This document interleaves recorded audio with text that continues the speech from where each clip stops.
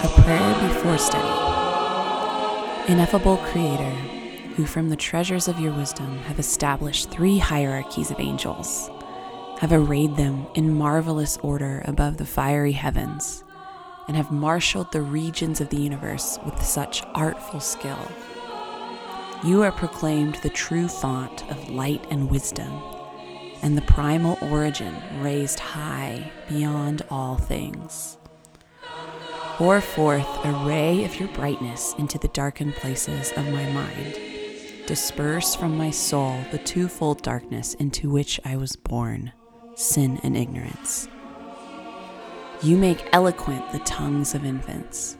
Refine my speech and pour forth upon my lips the goodness of your blessing. Grant to me keenness of mind, capacity to remember, skill in learning, subtlety to interpret, and eloquence in speech. May you guide the beginning of my work, direct its progress, and bring it to completion. You who are true God and true man, who live and reign, world without end. Amen.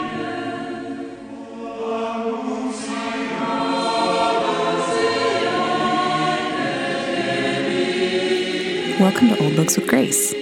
I'm Dr. Grace Hammond, medievalist scholar and fanatical novel reader. This is the penultimate episode in our 8-episode journey alongside the great medieval contemplative, Julian of Norwich. I'm really excited today because we are going through my favorite part of Julian of Norwich's long text, her famous similitude of Christ as a mother and Christians as his children. Jesus compares himself to a mother hen in the Gospels, but we are particularly accustomed by the language and imagery of the Bible to think of God as a father, as Jesus teaches us in the New Testament. And the language of fatherhood suggests certain characteristics of God. When we think of a good father, we think of a dad who loves his kids, who protects them, who encourages them, and who often provides for their material well-being. The biblical language of fatherhood is beautiful and enlightening. It helps us imagine God's character. What can we learn about the character of Jesus through Julian's depiction of Jesus, our mother? Let's turn to how Julian describes Jesus' mothering. You can look at this passage in chapter 60 if you're following along. Our great God, the supreme wisdom of all things, arrayed and prepared himself in this humble place, Mary's womb, already in our poor flesh, himself to do the service and the office of motherhood in everything. The mother's service is nearest, readiest, and surest. Nearest because it is the most natural, readiest because it is the most loving, and surest because it is truest. No one ever might or could perform this office fully except only him. Chapter 60. Christ's motherhood is specifically tied to the incarnation. As he takes on flesh, he takes on the office of motherhood, an office, Julian says, that only he could do to the full. So it's not that motherhood on earth, our own mothers that we can call into our minds, are models to help us understand Christ's mothering. It's that Christ's mothering is the original, the only true full mothering, childbearing, and child raising, that good moms on earth provide a small and distant echo of, the true office of mothering. If you're a dad or have had a great dad, you may hesitate, even bristle a little bit at Julian's words of motherhood as nearest and most natural and loving. But let's stop and consider the historical implications of fathering and mothering.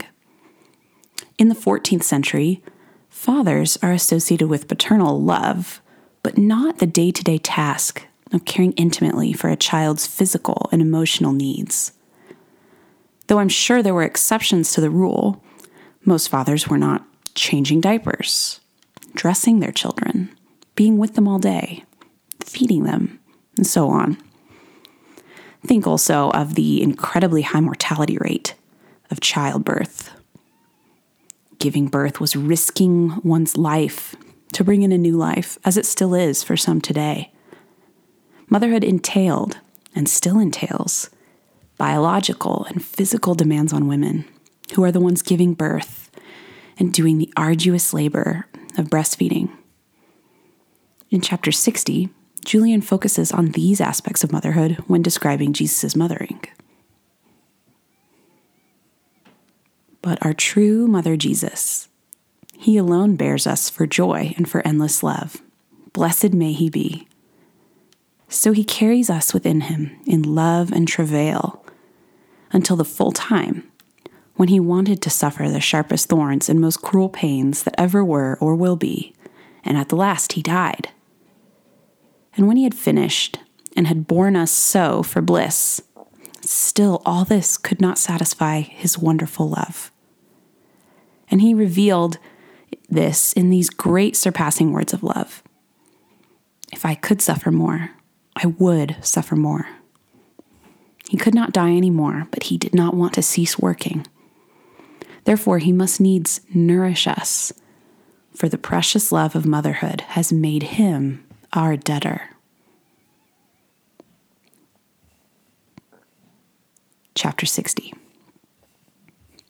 Julian is pregnant with his children, the church, sustaining them within himself. Then he travails, which is an old-fashioned word for labors. This labor is filled with the most pain that anyone can imagine. Julian here draws together the passion and Christ as the laboring mother. On the cross, Jesus painfully births us into eternal life and dies. But even the passion itself, even birth itself, does not adequately testify to or fully satisfy his love. Christ tells her, if I was able to suffer more, I would. He has pursued suffering down to its final drop in order to bring us life. And though he cannot die again, he will never stop in the labor of parenting. Now, this last phrase is striking. It is necessary, fitting, natural for him to feed us, for the dear love of motherhood has made him debtor to us. This strong language, Christ being debtor to us, might initially make us uncomfortable or confused. We're more familiar with the language of the Lord's Prayer, asking God to forgive us our debts. Very true. But here Julian draws again upon the biology and physicality of motherhood in order to express something essential about who Jesus is and how he loves his children. Humans are not the kind of animals who give birth and then let their offspring raise themselves, like many species. We're hardwired to raise our children ourselves, even to raise other people's biological children who have needed it in varying circumstances. We become debtors to our children, desiring and obligated to raise them, both by our often surprisingly overwhelming love for these new and helpless little creatures, our bringing them into the world, as well as biologically. Scientifically, we now talk about bonding. We know about the chemicals and the hormones that allow, especially after childbirth, to build foundations of human connection that last long after infancy.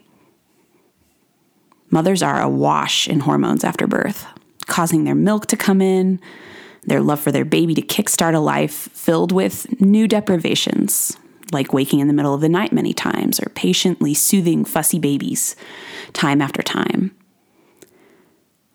I remember being so frustrated after having my oldest daughter because my sleep fundamentally changed. I had always been a light sleeper, but when my first child was born, I started waking up if her breathing got quieter, or if she had suddenly made one of those tiny infant noises of snuffling or squeaking that new babies do so often. I would get up and hold my hand over her mouth to check if she was still breathing. In doing so, I have only followed the pattern of millions of other mothers, and begrudgingly, because I was almost always angry that I had woken up, calculating immediately the slim amount of sleeping time I had left until I would have to nurse again. Julian obviously had no clue what we know now about hormones, but she would have known that change in awareness, the waking up and holding your hand over your baby's head. Julian understands Christ's love through this prism of the office of motherhood. It is not that Jesus has changed after childbirth and pregnancy as women do, but Julian portrays this particular drive of mothers to protect, feed, and raise their children as a good way to understand an inherent, essential attribute of Jesus. Christ's love for his children constitutes his very being. It is his nature. It is hardwired. And unlike me, the earthly mother, frustrated at 2 a.m., knowing I'm going to have to be up at 3 a.m., Christ tells Julian, if I might suffer more for you, I would. This Jesus feeds his children with his very own flesh, which Julian compares to breastfeeding. Again, think of the difference between Julian's day and today. I can't tell you how many times I've been so thankful for the Walgreens by my house. No Walgreens in the Middle Ages to run and grab formula if you were in a tight spot. No pumps to quickly generate milk. No freezers to stash it in. If you were the mother, your very presence was the sole lifeblood of your child, unless you were wealthy enough to hire a wet nurse. Fathers can come and go for days at a time, and did often. And I'm not talking about skipping out. I'm talking about very loving fathers going about the daily business of life, working all day in a field, traveling to the next town for market day. Mothers could not do those things without bringing their children with them. Julian wants her readers to recognize a God already weakened by taking on flesh, willingly becoming our debtor because he bears us to his love. Christ's love is like a mother's because his food is everything to his children, and he will not leave them. More than that, it is not in his nature to do so. I also want to note that these physical mothering metaphors about Jesus do something else important in our knowledge of who God is, something we may overlook now because we live in a more equitable society than Julian did. We all theoretically know that God is beyond gender, but we so often use masculine language to describe him metaphorically. We naturally think of God as far more male than female, maybe unconsciously, but I think in the way we talk about him, it's true.